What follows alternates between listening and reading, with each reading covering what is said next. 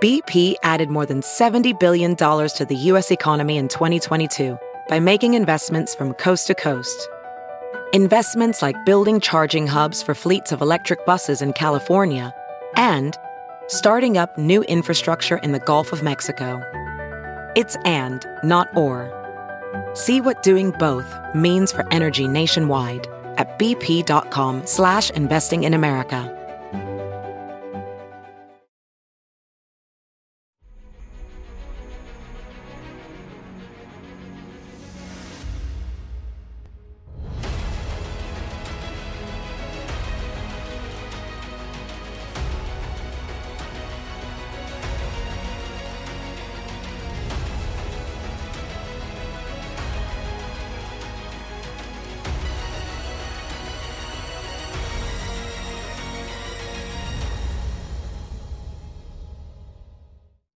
Hi, everyone. Judge Andrew Napolitano here for Judging Freedom. Today is Wednesday, December 6th, 2023. I have longed for a while to be able to interview our next guest. Dr. Naomi Wolf is a well-known public intellectual, very public about her views and very public about the transformation of her views from those of a sort of quintessential inside the Beltway, you'll correct me if I'm wrong, liberal Democrat, to a person who recognizes that our freedom and our liberties come from our humanity and not from the government, and is not unwilling to challenge the government on all of this. Naomi, it's a pleasure. Welcome to the show, and thank you for taking the time to chat with us. Well, I'm delighted and honored to be on your show talking to you. I've been an admirer for a long time. I'm grateful for that kind introduction. Thank you. So 10 years ago, you were a liberal Democrat inside the Beltway, sort of living a classic Washington, D.C. establishment. You were an advisor to senior Democrats, two of whom had the last name of Clinton and Obama. And then COVID came along. I didn't advise Obama. I advised Vice President Al Gore. Got it. Clinton and Gore. And then COVID came along and the government became draconian, and you left New York City and you moved to upstate New York and you began an independent project investigating COVID and Big Pharma and its relationship with the government. And that resulted in an intellectual odyssey, which you have written about and talked about. Yeah, I think that's a great summary. Yes. And how did that happen? Well, there was kind of a crisis about halfway through that process, about 2.5, almost 3 years ago, when, as you mentioned, Judge, I'd been kind of very cozy and comfortable for my whole career as a kind of fixture in the liberal media. I didn't realize it was the liberal media. I thought it was just the establishment. I didn't realize how biased it was. But overnight, when I reported on Twitter that women were reporting a menstrual dysregulation upon receiving mRNA injections, I was deplatformed, and my Wikipedia bio changed, and overnight, all the news outlets for which I'd been appearing for decades, all the newspapers for which I'd been a columnist or a writer for decades, I was suddenly a non-person to those very platforms, or, a crazy conspiracy theorist, and, just this global smear campaign. It was quite traumatic. Now, after 2 lawsuits by 2 states' attorneys general, we know that deplatforming and that targeting of that accurate and important tweet came from the White House, working with the CDC, putting pressure on Twitter and Facebook to deplatform and smear people like me, other critics of some of what was unfolding. So that depersoning from the left was actually a blessing in disguise, even though it was, quite painful at the time, because it did indeed force me to into new conversations. And to my surprise, the left and all of my old friends, my former tribe, didn't want to talk to me anymore, even no matter how much primary source documentation I provided that what I was finding was true. But the people who did want to talk to me, especially after this project unfolded, which I believe you referenced, in which at Steve Bannon's instigation, 3,250 doctors and scientists with impeccable credentials joined together as volunteers under the leadership of my COO, Amy Kelly, under my company, Daily Clout, to go through the Pfizer documents released under court order. And they began to issue reports showing that a great crime against humanity had been committed, especially a crime against women and children and fertility.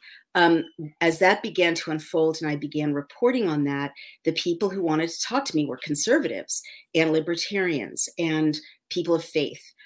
So I began having conversations from which I'd been kind of insulated for my entire professional life, because conservatives are really demonized on the left and silenced and censored. I didn't realize how fully, even before 2020 and 2021. And as a result of these conversations, I was forced, this is really embarrassing to say to someone as distinguished as you are, but I was forced to re-examine many of my core beliefs. And there's a chapter in my book, Facing the Beast, called Dear Conservatives, I Apologize. And another chapter on the Second Amendment.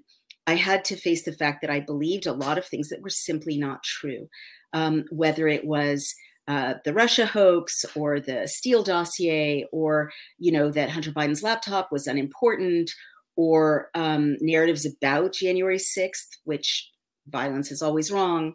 But the representation of what happened had not been complete to me in legacy media, all the way to, views about life and the Second Amendment.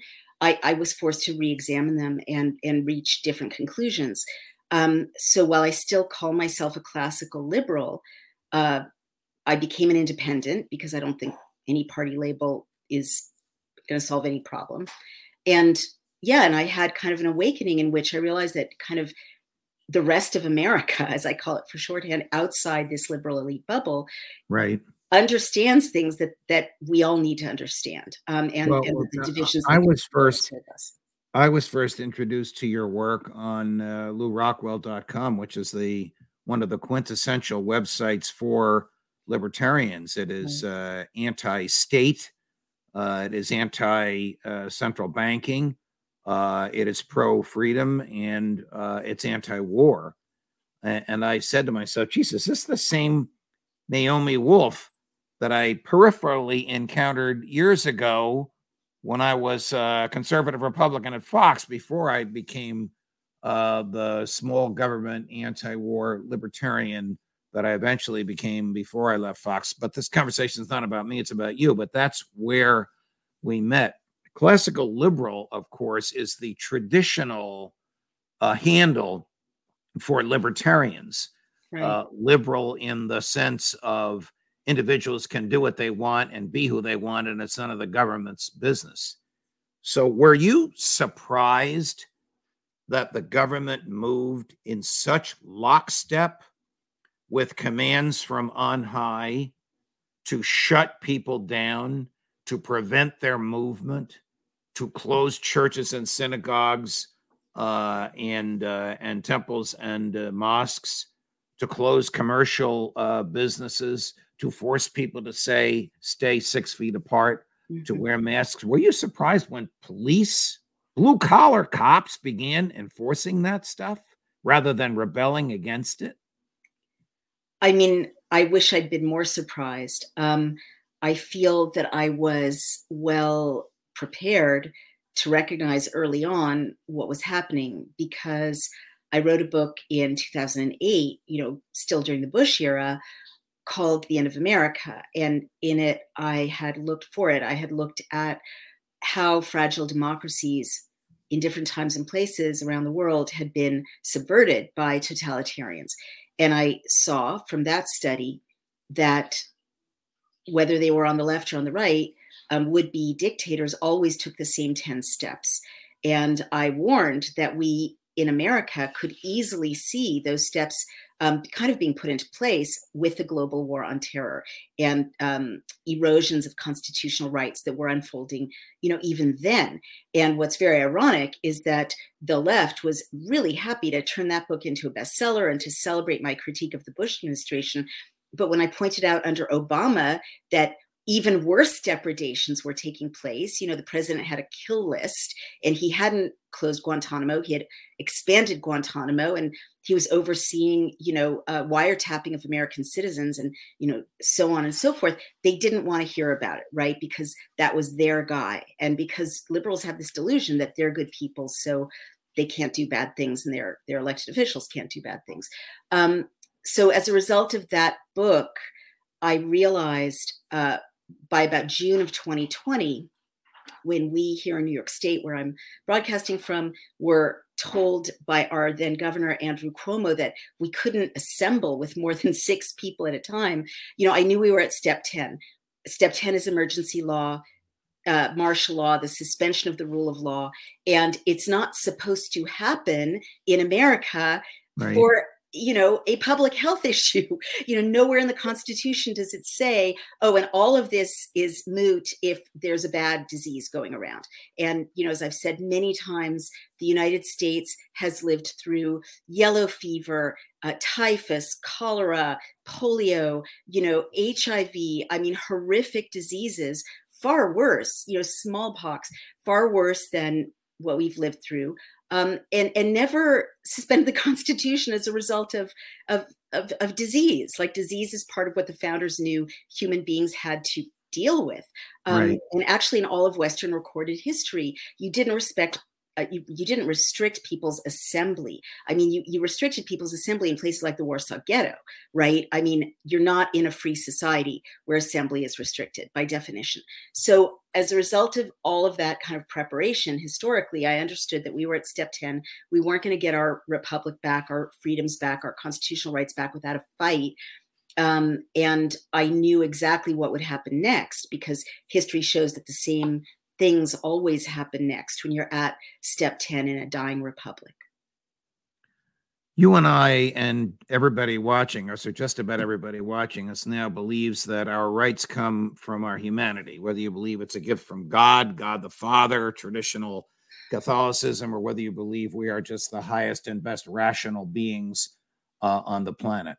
Our rights don't come from the government. But do you know anybody in the government that recognizes that our rights come from our humanity? Because every time you turn around, the government is trying to interfere with our rights, regulate behavior, or seize property. Hey, it's Kaylee Cuoco for Priceline. Ready to go to your happy place for a happy price? Well, why didn't you say so? Just download the Priceline app right now and save up to 60% on hotels. So whether it's Cousin Kevin's Kazoo Concert in Kansas City, go Kevin, or Becky's Bachelorette Bash in Bermuda, you never have to miss a trip ever again. So download the Priceline app today. Your savings are waiting. Go to your happy place for a happy price. Go to your happy price, Priceline. As a professional welder, Shayna Ford uses Forge FX to practice over and over, which helps her improve her skills. The more muscle memory that you have, the smoother your weld is. Learn more at meta.com/metaverse impact.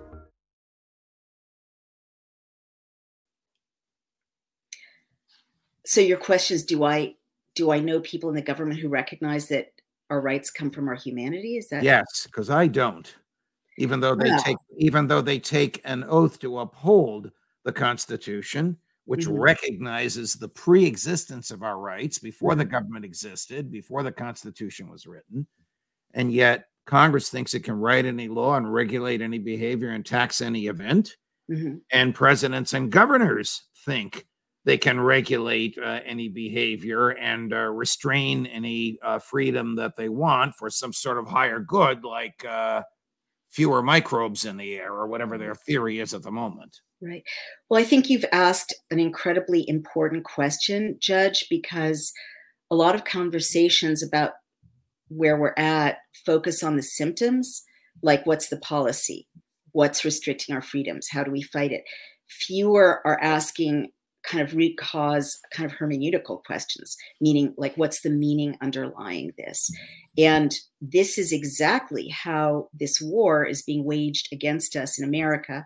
I believe that America is under specific attack from globalist bad guys that are in alignment with a goal of dissolving our sovereignty and kind of doing away with the free West. And we could talk more about that if you like, but very briefly, your isolation of this question, where do our rights come from, is precisely what they're trying to erase from our consciousness, right?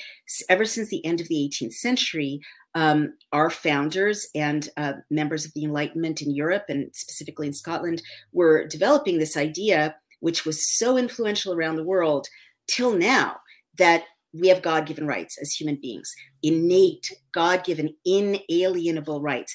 Inalienable, unfortunately, it's kind of 18th century language, but it means nothing can take it away from you. It can't be separated from Precisely. you. It's within you. To alienate in the 19th century is to estrange, right? So they're saying it can't, no one can estrange this from you. It comes with you. So unfortunately, there's this Marxist attack on our language, and it's using digital technology, it's using AI.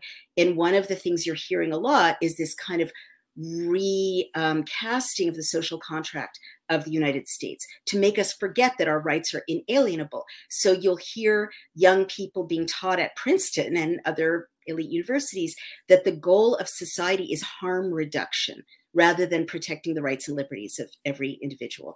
And that's a big change in what we're teaching young people is our basic social contract. So once you have this Marxist notion that it's harm reduction, then of course the state decides what is harm. What does it mean to reduce harm? Well, harm reduction is public health, and we have to keep everyone safe, right? Well, once you've moved the social contract to safety, you can imprison everyone for their own good. You can take people's children away for their own good. You can force people to wear masks or to take some, experimental injection into their bodies for their own good. There's no limit to what the state can do to you once your rights are no longer inalienable, but bestowed by the state in the name of public health or the public good or safety.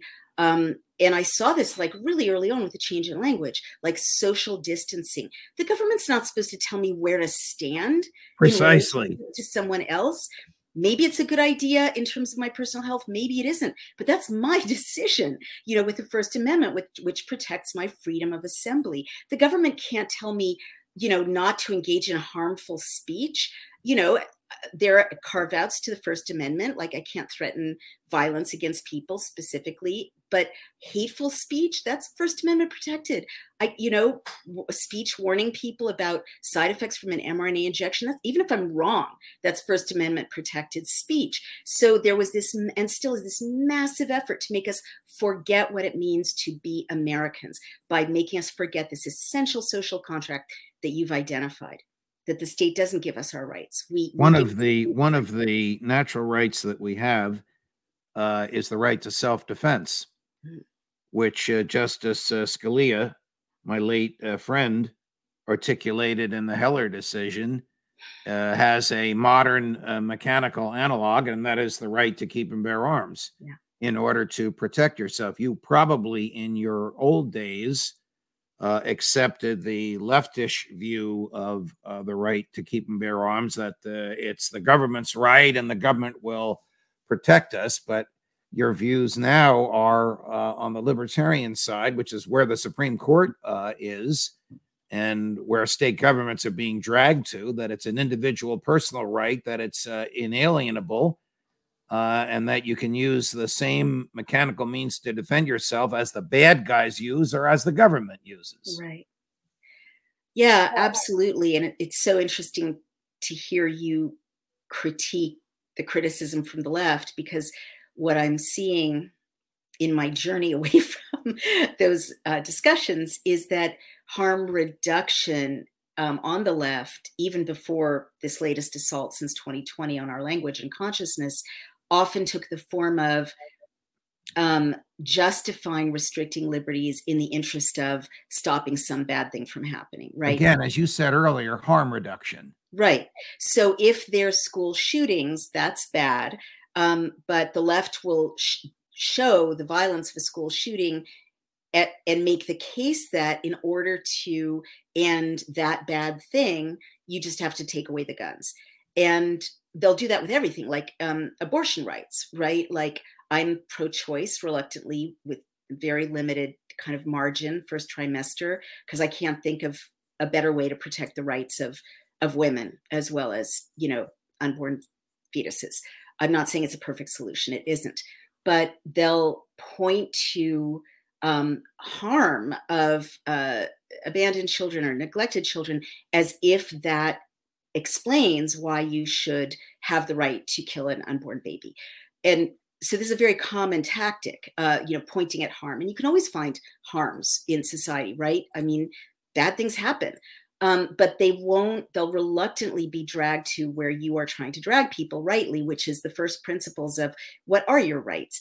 And when you do that, you have to, even as a liberal, you have to come out in a different place. And I was always unpersuaded by the critique of gun violence because I love the Constitution, and there's no better document that's ever been created.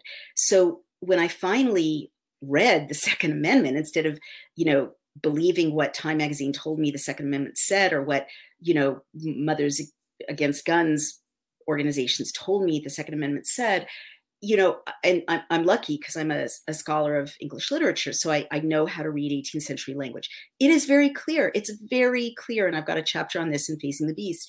It's not ambiguous. On the left, you're always taught that the Second Amendment is ambiguous, and no one knows what militia means. And militia, well-regulated militia doesn't refer to individuals owning weapons in their homes. That is categorically untrue. And I kind of tease out the grammar of the dependent clauses in the Second Amendment to show that they're very normal clauses for 18th century literature. Jane Austen a little later uses them. 18th century writers use these dependent clauses, and as a result, the Second Amendment is so clear. There's no ambiguity. You have the right to keep and bear arms. You have the right to keep and bear arms because a well-regulated militia is, key to our liberties.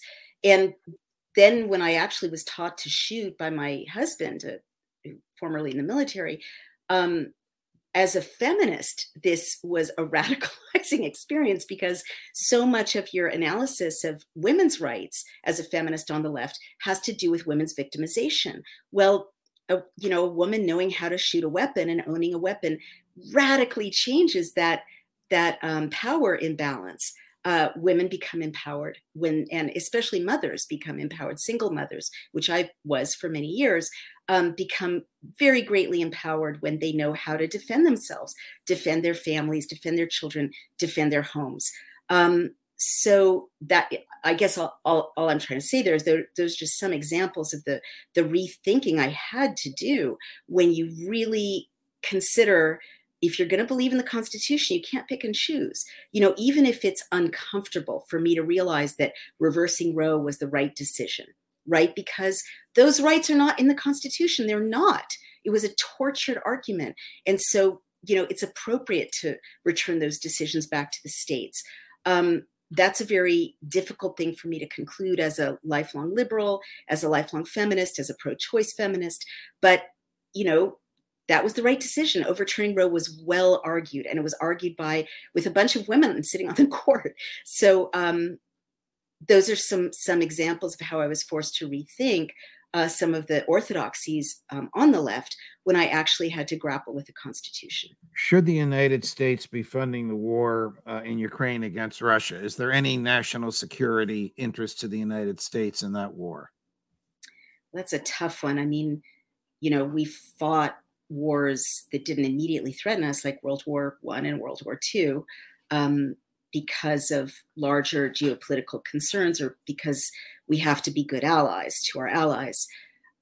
I'm not going to say there's no geostrategic advantage, but I can't believe I'm agreeing with President Trump on this, but I do see that we are kind of not joining the armies of Europe, but taking the place of the armies of Europe in many cases in this fight. And I also am aware, as the wife of a veteran, and just looking at kind of my own community, my own rural community, and how hard people are struggling, that billions of dollars are heading to Ukraine where it can't be clearly traced, where it's very not transparent, and our veterans, can't get PTSD treatment without waiting 6 months.